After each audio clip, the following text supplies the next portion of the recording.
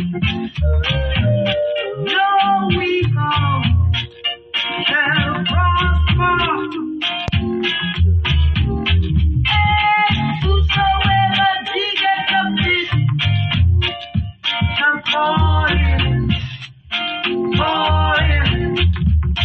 And whosoever diggeth a pit shall fall in it, fall in it. If you want a big tree, let me tell you that. Not a small axe, sharp ready to cut you down, to cut you down.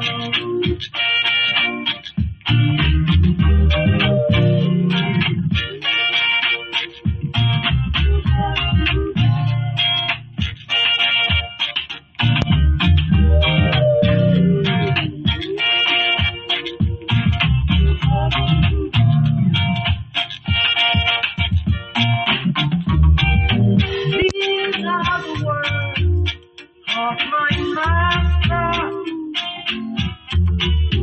telling me that no weapon shall prosper,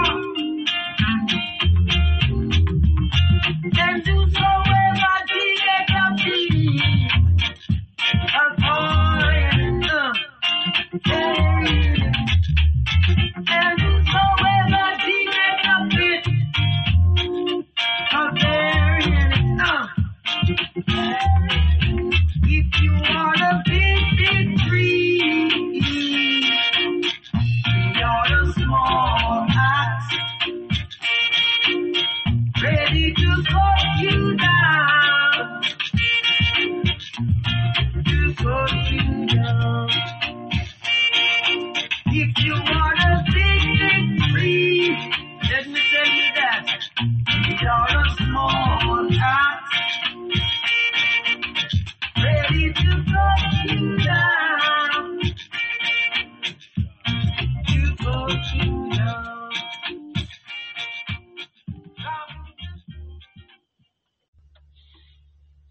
Well, hello, friends, brothers and sisters, and children of God. Welcome back to Jack the Bridge. Today I'm going to read chapter 5 of Nikos Kazantzakis, The Last Temptation of Christ.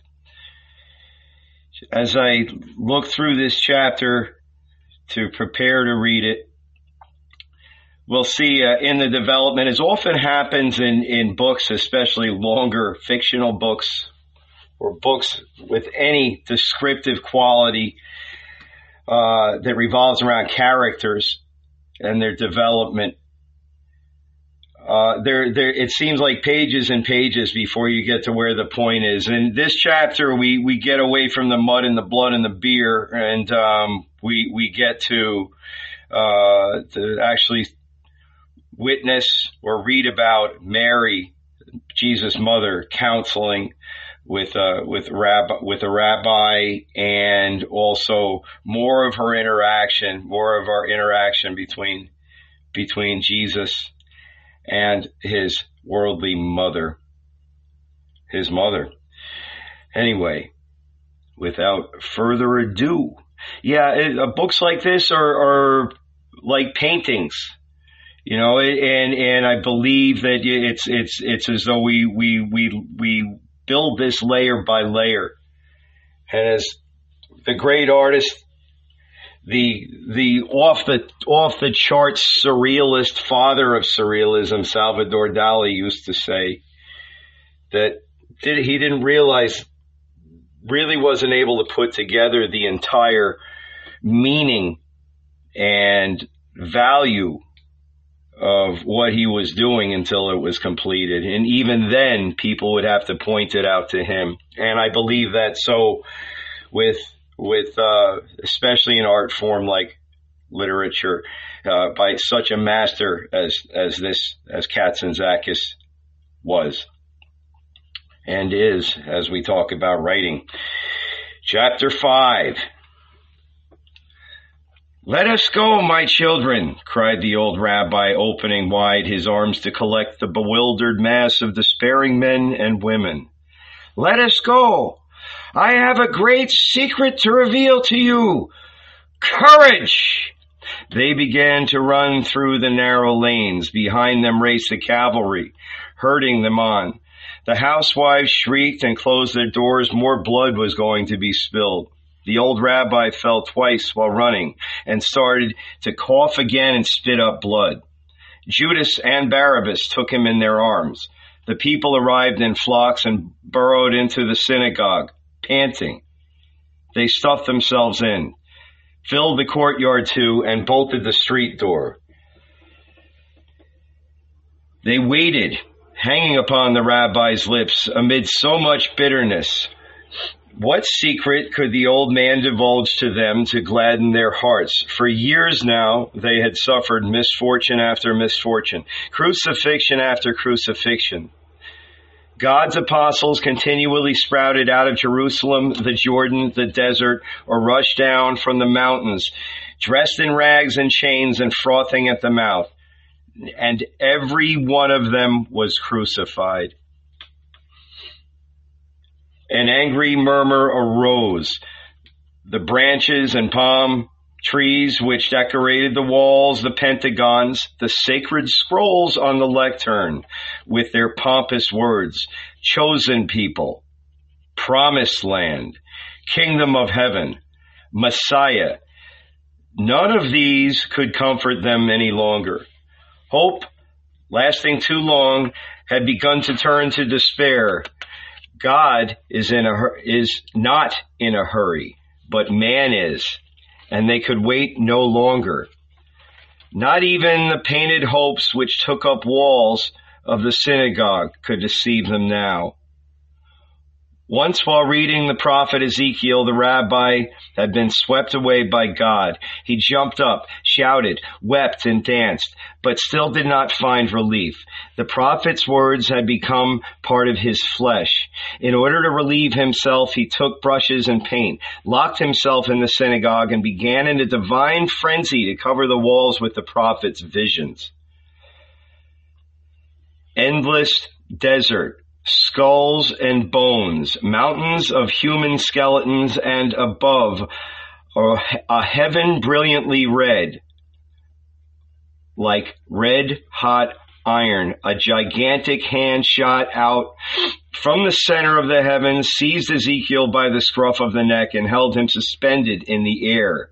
But the vision overflowed onto the other wall as well. Here Ezekiel stood, plunged up to his knees, in bones. His mouth was bright green and open, and coming from inside was a ribbon with red letters. People of Israel, the Messiah has come. The bones strung themselves together, the skulls rose up, full of teeth and mud, and the terrible hand emerged from heaven, holding the New Jerusalem in its palm. The New Jerusalem, freshly built, brilliantly illuminated, all emeralds and rubies. The people looked at these paintings and shook their heads, murmuring. This angered the old rabbi. "Why do you murmur?" he shouted at them. "Don't you believe in the God of our fathers? One more has been crucified. The Savior has come one step closer. That, you men of little faith, is what crucifixion means." He seized the scroll from the lectern and unrolled it with a violent movement. The sun entered through the open window. A stork descended from the sky and lighted on the roof of the house opposite, as though it too wanted to hear. Out of the devastated chest bounded the happy, triumphant cry. "Sound in Zion the trumpet of victory. Proclaim in Jerusalem the joyous news. Shout, Jehovah has come to his people. Rise up, Jerusalem. Lift high your hearts. Look, from east and west the Lord herds your sons. The mountains have been leveled, the hills have fled. All the trees have poured forth their perfume. Put on the trappings of your glory. Jerusalem, happiness has come to the people of Israel forever and ever. When was heard from the crowd. Everyone turned. A tiny old man, slim and wrinkled like a raisin, stood up on tiptoe.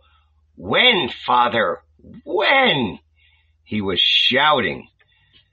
The rabbi angrily rolled up the prophecies. Are you in a hurry, Manasses? He asked. Yes, answered the tiny old man. Tears were running down his face. I have no time. I'm going to die. The rabbi stretched forth his arm and pointed to Ezekiel, buried in the bones. Look, Manasses, you'll be resurrected. I'm old, I tell you, and blind. I cannot see. Peter intervened. The day was nearing its end. At night, he had fished at the lake of Gennesaret, and he was pressed. Father, he said, you promised us a secret to comfort our hearts. What is the secret? Holding their breath, they all crowded around the old rabbi, as many as could fit in from the courtyard. The heat was intense, and there was a heavy smell of human sweat. The sexton threw tear-shaped pellets of cedar sap into the censer to deodorize the air. The old rabbi climbed up onto the stall to avoid suffocating. My children, he said, wiping away his sweat, our hearts have filled with crosses. My black beard long ago turned gray. My gray beard turned white. My teeth fell to the ground. What old Manasses cried, I've been crying for years. How long, Lord? How long? Shall I die without seeing the Messiah? I asked this over and over, again and again. And one night the miracle happened. God answered. No, that was not the miracle. God replies every time we question him. But our flesh is demired and almost deaf. We do not hear. That night, however, I heard. And that was the miracle. What did you hear? Tell us everything, Father, Peter called. He elbowed his way through the crowd and stood in front of the rabbi. The old man bent over and looked at Peter and smiled. God, Peter, is a fisherman like yourself. He too goes to fish at night when the moon is full or nearly full. And that night it was full. It sailed in the sky as white as milk, so exceedingly merciful and benevolent that I could not close my eyes. The house constricted me. I marched through the narrow lanes and left Nazareth, climbed up high, perched on a rock, and started toward the south, toward holy Jerusalem. The moon leaned over and looked at me like a human being, smiling. I looked at it, at its mouth, its cheeks, at the corners of its eyes, and sighed. I felt it was speaking to me out of the silence of the night, yet I could not hear. Not a leaf stirred on the earth. The unmown plains smelled just like bread.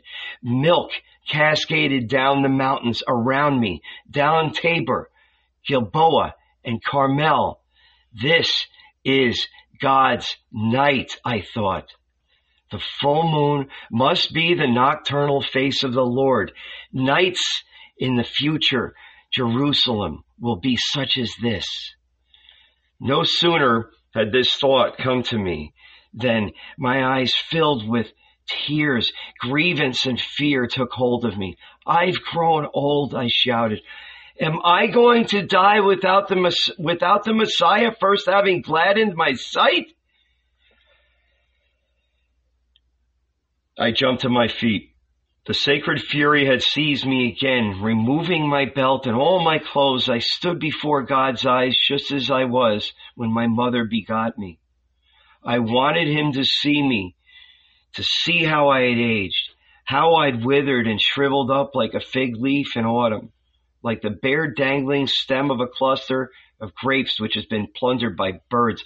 I wanted him to see me, pity me, and move quickly. And as I stood there, stark naked before the Lord, I felt the moonlight penetrate my flesh. I had become Holy Spirit, one with God. I heard his voice, not from outside or above, but from within me. Within me. God's true voice always comes to us from within. Simeon, Simeon, I heard, I shall not let you die before you have seen the Messiah, heard him, and grasped him with your hands. Lord, say that again, I cried. Simeon, Simeon, I shall not let you die before you have seen the Messiah, heard him, and grasped him with your hands. I was so happy. I went out of my mind. Stark naked, I began to dance under the moon, clapping my hands and stamping my feet on the ground. I don't know if this dance lasted a split second or 1,000 years, but in any case, I had enough. Finally, I found relief. Putting on my clothes and buckling my belt, I went down to Nazareth. The moments the cocks saw me from the perches high up on the rooftops, they began to crow. The sky laughed. The birds awoke. Doors opened and bade me good morning. My shabby house glittered from top to bottom. Doors, windows, everything. All rubies, wood, rocks, men, birds, all smelled the presence of God around me. The centurion himself, bloodsucker that he is, halted with astonishment. "What's the matter with you, Rabbi?" he asked me. "You're a lighted torch. Watch out. Don't set Nazareth on fire." But I said nothing. I did not want him to soil my breath. I've kept this secret hidden, close to my skin for years and years. I've enjoyed it all by myself, jealousy and proudly. I've waited. But today, this black day that has been a new cross nailed into our hearts, I am unable to guard it any longer. I pity the people of Israel. Therefore, I unveil to you the joyous news. He is coming. He is no longer far away. He has probably stopped for a drink of water at some nearby well or for a slice of bread at some oven where the loaves have just been removed. But no matter where he is, he will appear because God said so. And what he says, he does not unsay. Simeon, you will not die before you have seen the Messiah, heard him, and grasped him with your hands. I feel my strength leaving me day by day, but to the degree it departs, by so much does the Savior approach. I am 85 years old. He cannot delay anymore. A hairless, cross-eyed man with a sharp, skinny snout jumped up. He looked as though someone had forgotten to add the yeast when he was needed. "But what if you live 1,000 years, Father?" he interrupted. "What if you never die? We've seen that happy Enoch and Elijah are still alive." His tiny wry eyes flitted slyly from side to side. The rabbi pretended that he had not heard, but the cross-eyed man's hissed words were knives in his heart. He lifted his hand commandingly. "I want to be alone with God. Leave, all of you." The place emptied out. The crowd dispersed. The old rabbi remained all by himself. He locked the street door and fell deep into thought, leaning against the wall where the prophet Ezekiel hovered in the air. He is God, he reflected, and omnipotent. He does what he likes. Can that rascal Thomas be right? Woe is me. If God decides I should live 1,000 years, and if he decides I should never die, then the Messiah? Are the great hopes of the race of Israel all in vain? It has held the word of God in its womb for thousands of years, nourishing it as a mother nourishes her seed. Our flesh and bone have been devoured. We have melted away, living only for this son. But now the race has gone into labor. Abraham's seed cries out, "Release it, Lord. Release it at last. You are God. You can endure. We cannot. Mercy." He paced up and down the synagogue. The day had finally waned. The shadows snuffed out the paintings and swallowed Ezekiel.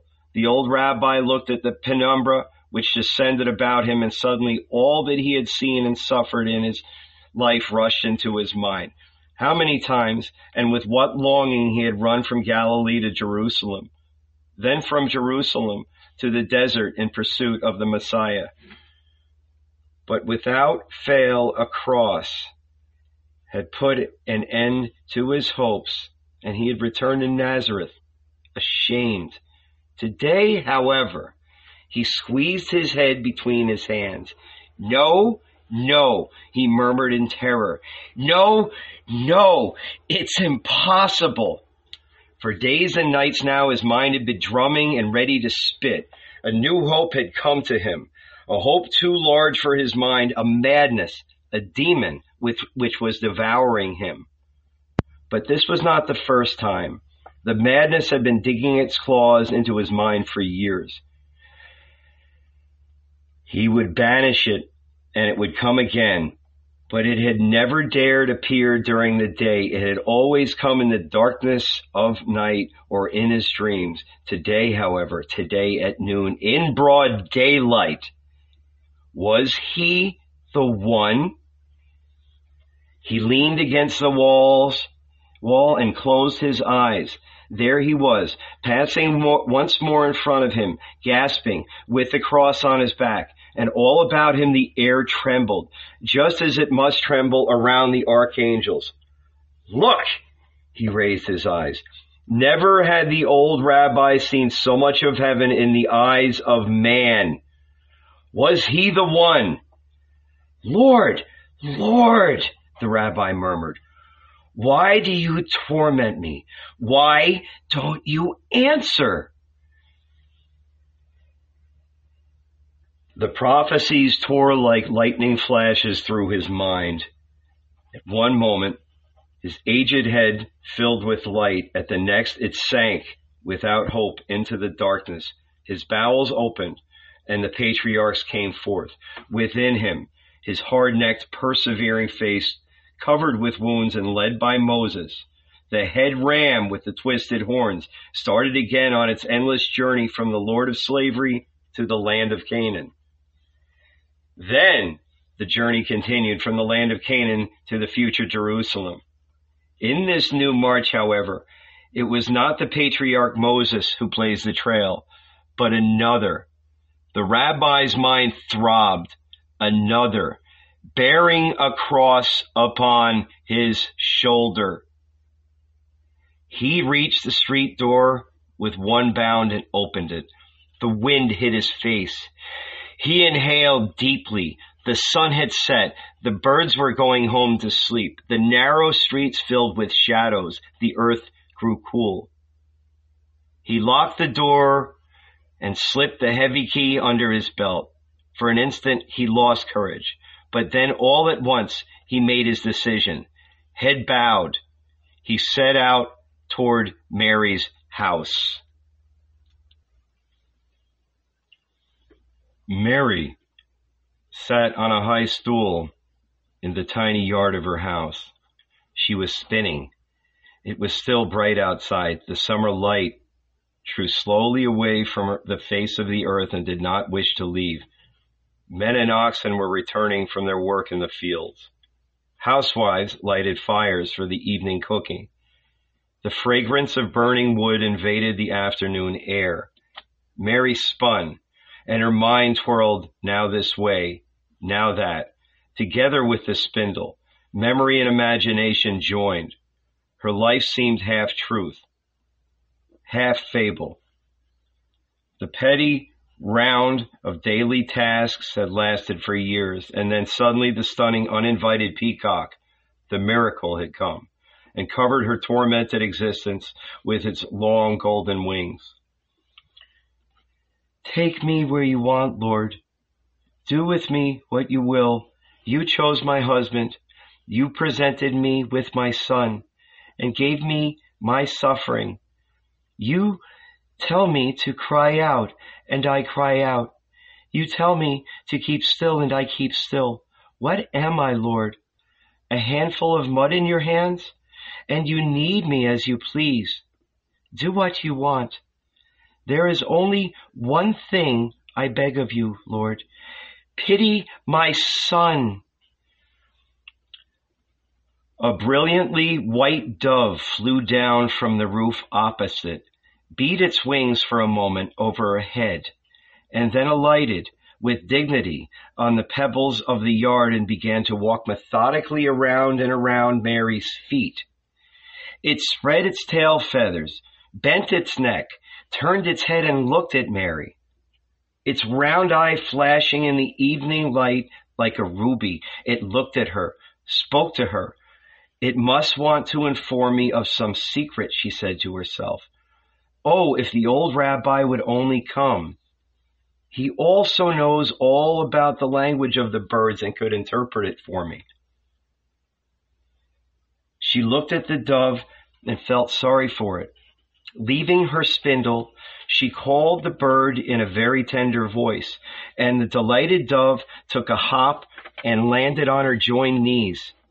And there, as though its whole secret was that it had been longing to reach those knees, it squatted, drew in its wings, and remained motionless. Mary felt the sweet weight and smiled. Ah, if it were possible for God always to come down so sweetly over men. As she thought this, she recalled the morning she and her fiancé Joseph had climbed to the prophet Elijah's summit, to heaven-kissed Carmel. They wanted to beg the fiery prophet to mediate with God so that they might have a son, whom they would then dedicate to the prophet's grace. They were to marry that same evening and had departed before dawn to receive the blessing of this flaming prophet, whose great joy was the thunderbolt. Not a cloud in the sky. It was a lovely autumn. The human ants had gathered in their crops. The must was boiling in the jars, the figs drying, sprung up on the rafters. Mary was 15 at the time. Her groom, an old man with gray hair, but in his firm hand he held as a support the staff which had been foreordained to blossom. They reached the holy summit at exactly noon. They knelt and touched the sharp, blood-stained granite with their fingertips, trembling. A spark flew out of the rock and cut Mary's hand. Joseph opened his mouth to call the summit's wild inhabitant, but before he could utter a sound, the bellowing, hail-laden clouds bounded angrily down from the foundations of heaven and formed a swirling funnel over the sharp granite.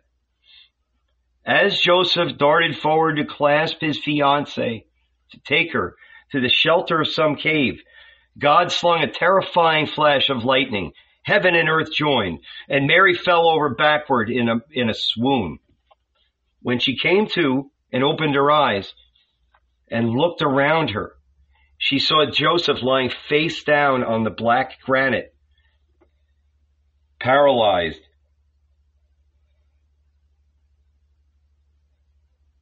Mary placed her hand on the dove which had sat upon her knees. She caressed it lightly, so that she would not frighten it.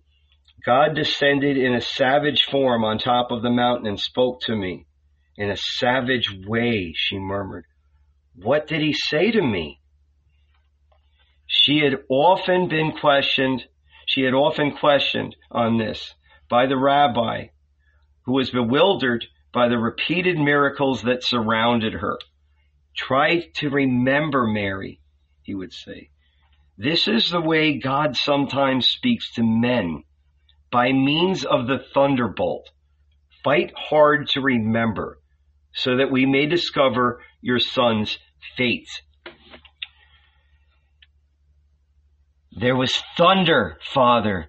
It rolled down from heaven like a creaking ox cart. And behind the thunder, Mary. Yes, you're right, Father. God spoke behind the thunder, but I wasn't able to discover the actual words. Forgive me. Caressing the dove, she struggled to bring the lightning back to mind after 30 years and to untangle its hidden meaning. She closed her eyes in her palm. She felt the dove's tiny warm body and beating heart. Suddenly, she did not realize how, she did not know why, dove and lightning were one. She was sure of it. These heartbeats and the thunder all were God. She uttered a cry and jumped up in terror. Now, for the first time, she was able to make out the words hidden in the thunder, hidden in the dove's cooing. Hail, Mary. Hail, Mary. Without a doubt, this was what God had cried. Hail, Mary. Turning, she saw her husband propped up against the wall, still opening and closing his mouth. It was dark now, yet he still toiled and sweated.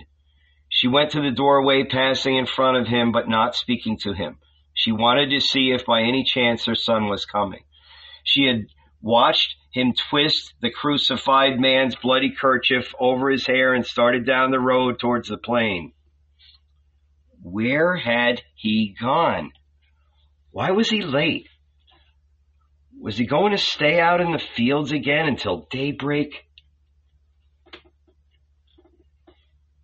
As she stood on the threshold, she saw the old rabbi approaching. He was puffing, leaning heavily on his crossier. The tufts of white hair at each of his temples waved in the evening breeze, which had begun to come down from Mount Carmel. Mary stepped to one side with respect, and the rabbi entered. He took his brother's hand, patted it, but did not speak to him. What could he say? His mind submerged in dark waters. He turned to Mary.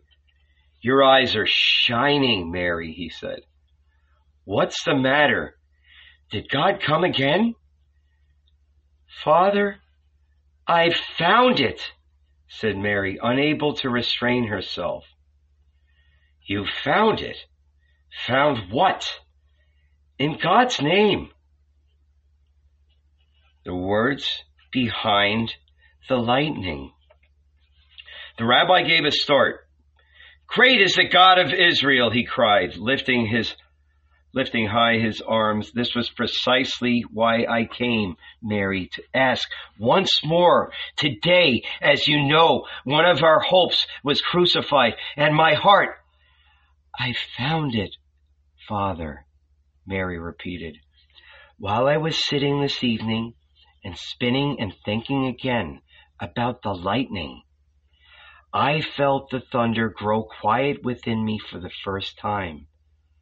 And behind it, I heard a serene, clear voice, the voice of God. Hail, Mary!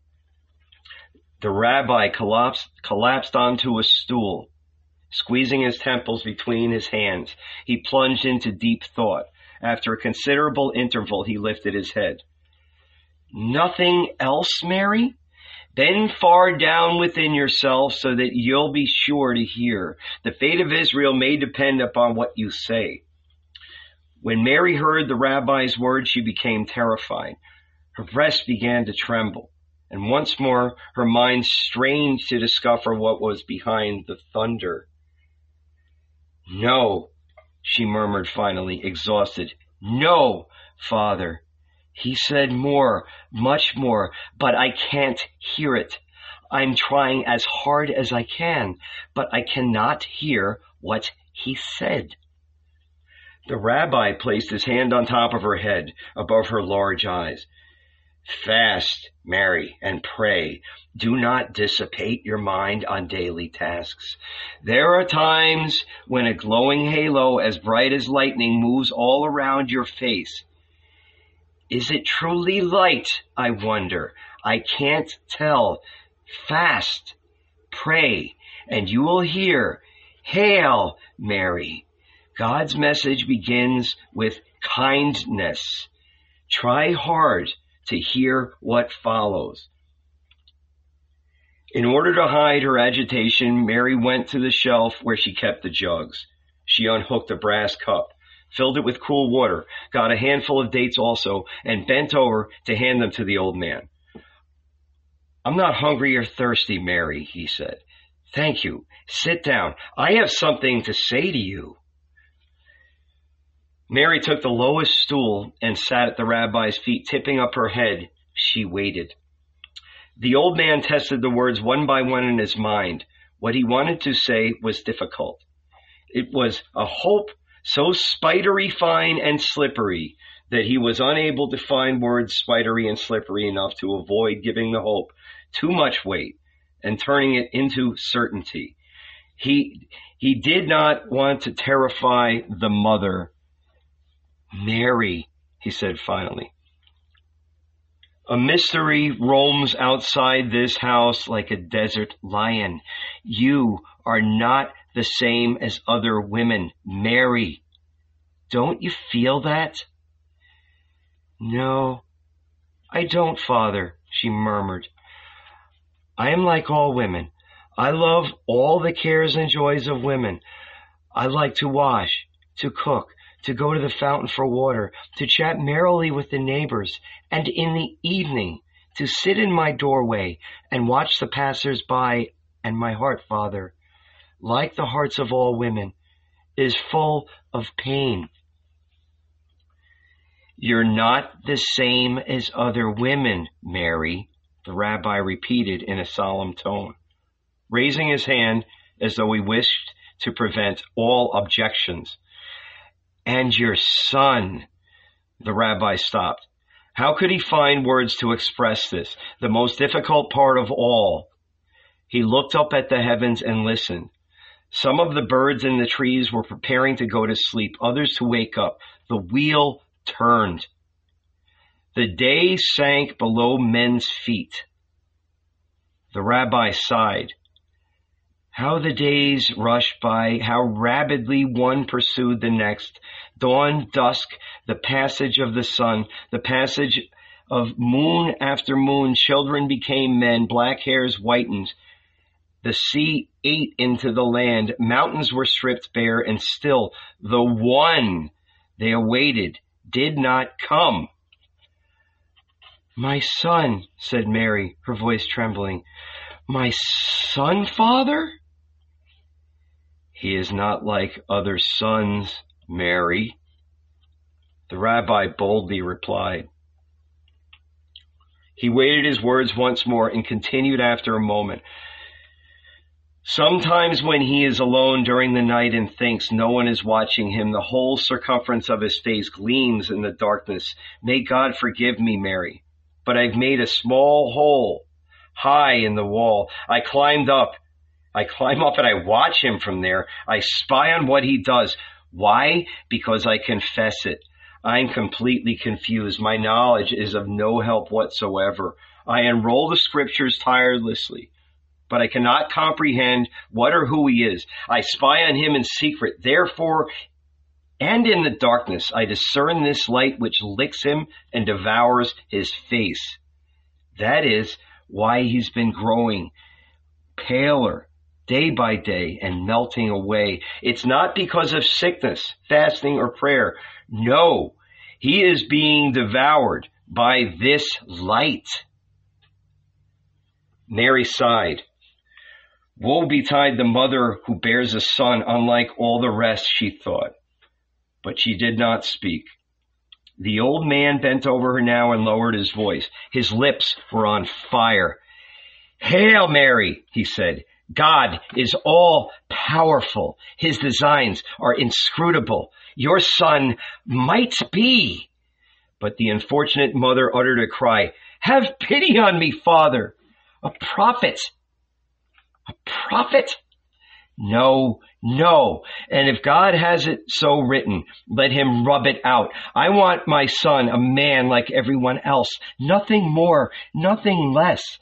Like everyone else, let him build troughs, cradles, plows, and household utensils as his father used to do. And not, as just now, crosses to crucify human beings. Let him marry a nice young girl from a respectable home with a dowry. Let him be a liberal provider, have children. And then we'll all go out together every Saturday to the promenade. Grandma, children and grandchildren, so that everyone can admire us."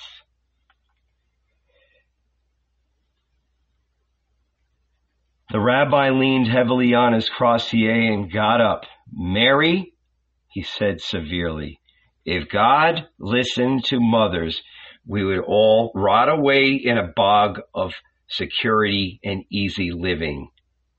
When you're alone, think over everything we have said." He turned to his brother in order to bid him good night. Joseph, his glassy eyes misty and his tongue hanging out, stared into the air, struggling to speak. Mary shook her head. "He's been fighting since morning and still hasn't freed himself." She went up to him and sponged the contorted, drooling mouth. But the moment the rabbi held out his hand to say good night to Mary also, the door opened furtively, and the son appeared on the threshold, his face gleaming in the darkness. The gory kerchief was pasted to his hair, but the night obscured the large tears which still furrowed his cheeks, as well as the dust and blood which coated his feet. He strode over the threshold, looked hastily about him, discovered his mother and the rabbi, and in the darkness near the wall, his father's glassy eyes. Mary started to light the lamp, but the rabbi held her back. "Wait," he murmured. "I'll talk to him." Emboldening his heart, he approached. "Jesus," he said tenderly, lowering his voice so that the mother would not hear. "Jesus, my child, how long are you going to resist him?" And then the entire cottage shook with a savage shout. "Until I die." All at once, as though every ounce of strength had flowed out of him, the son of Mary collapsed to the ground and leaned against the wall, gasping for breath. The rabbi wanted to speak to him again. He leaned over him, but immediately drew back with a jolt. He felt as though he had approached a great fire and burned his face. God is all around him, he reflected. Yes, it's God who's around him, and he lets no one come near. I'd better leave. He departed and plunged into thought. The door closed, but Mary did not dare light the lamp. A wild beast lay in wait for her in the darkness. Standing in the middle of the house, she listened to her husband's hopeless clucking and to her son who, fallen in a heap on the ground, gasped in terror as though being strangled. Someone was choking him. Who? The unfortunate mother dug her nails into her cheeks and asked God, asked him again, complained, shouted, "I'm a mother. Don't you pity me?"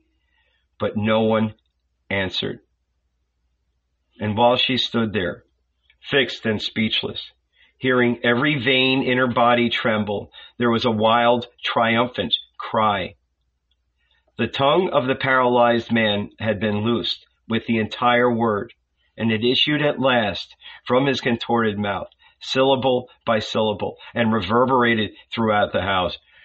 "Adonai, But as the old man unmouthed his word, he sank instantaneously, like lead, into the depths of sleep. Mary nerved herself and lighted the lamp. The food was boiling.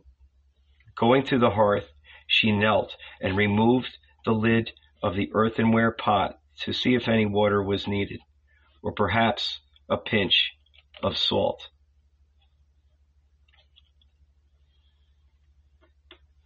That concludes chapter 5, the last temptation of Christ.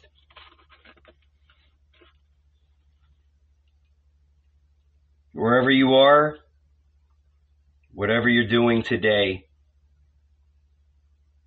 know that Jesus Christ loves you. And I guess I do too. And I'm still waiting for the sun to come up where I am here. Bottom line, today and every day, God first. Do the next right thing. The world will fall into place around you.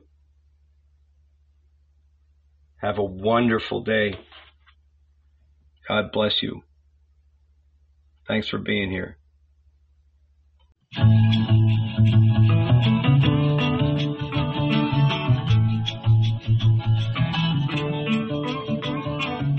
If I ventured in the slipstream between the viaducts of your dream, where mobile still runs crack and the ditch and the back road stop, could you find me?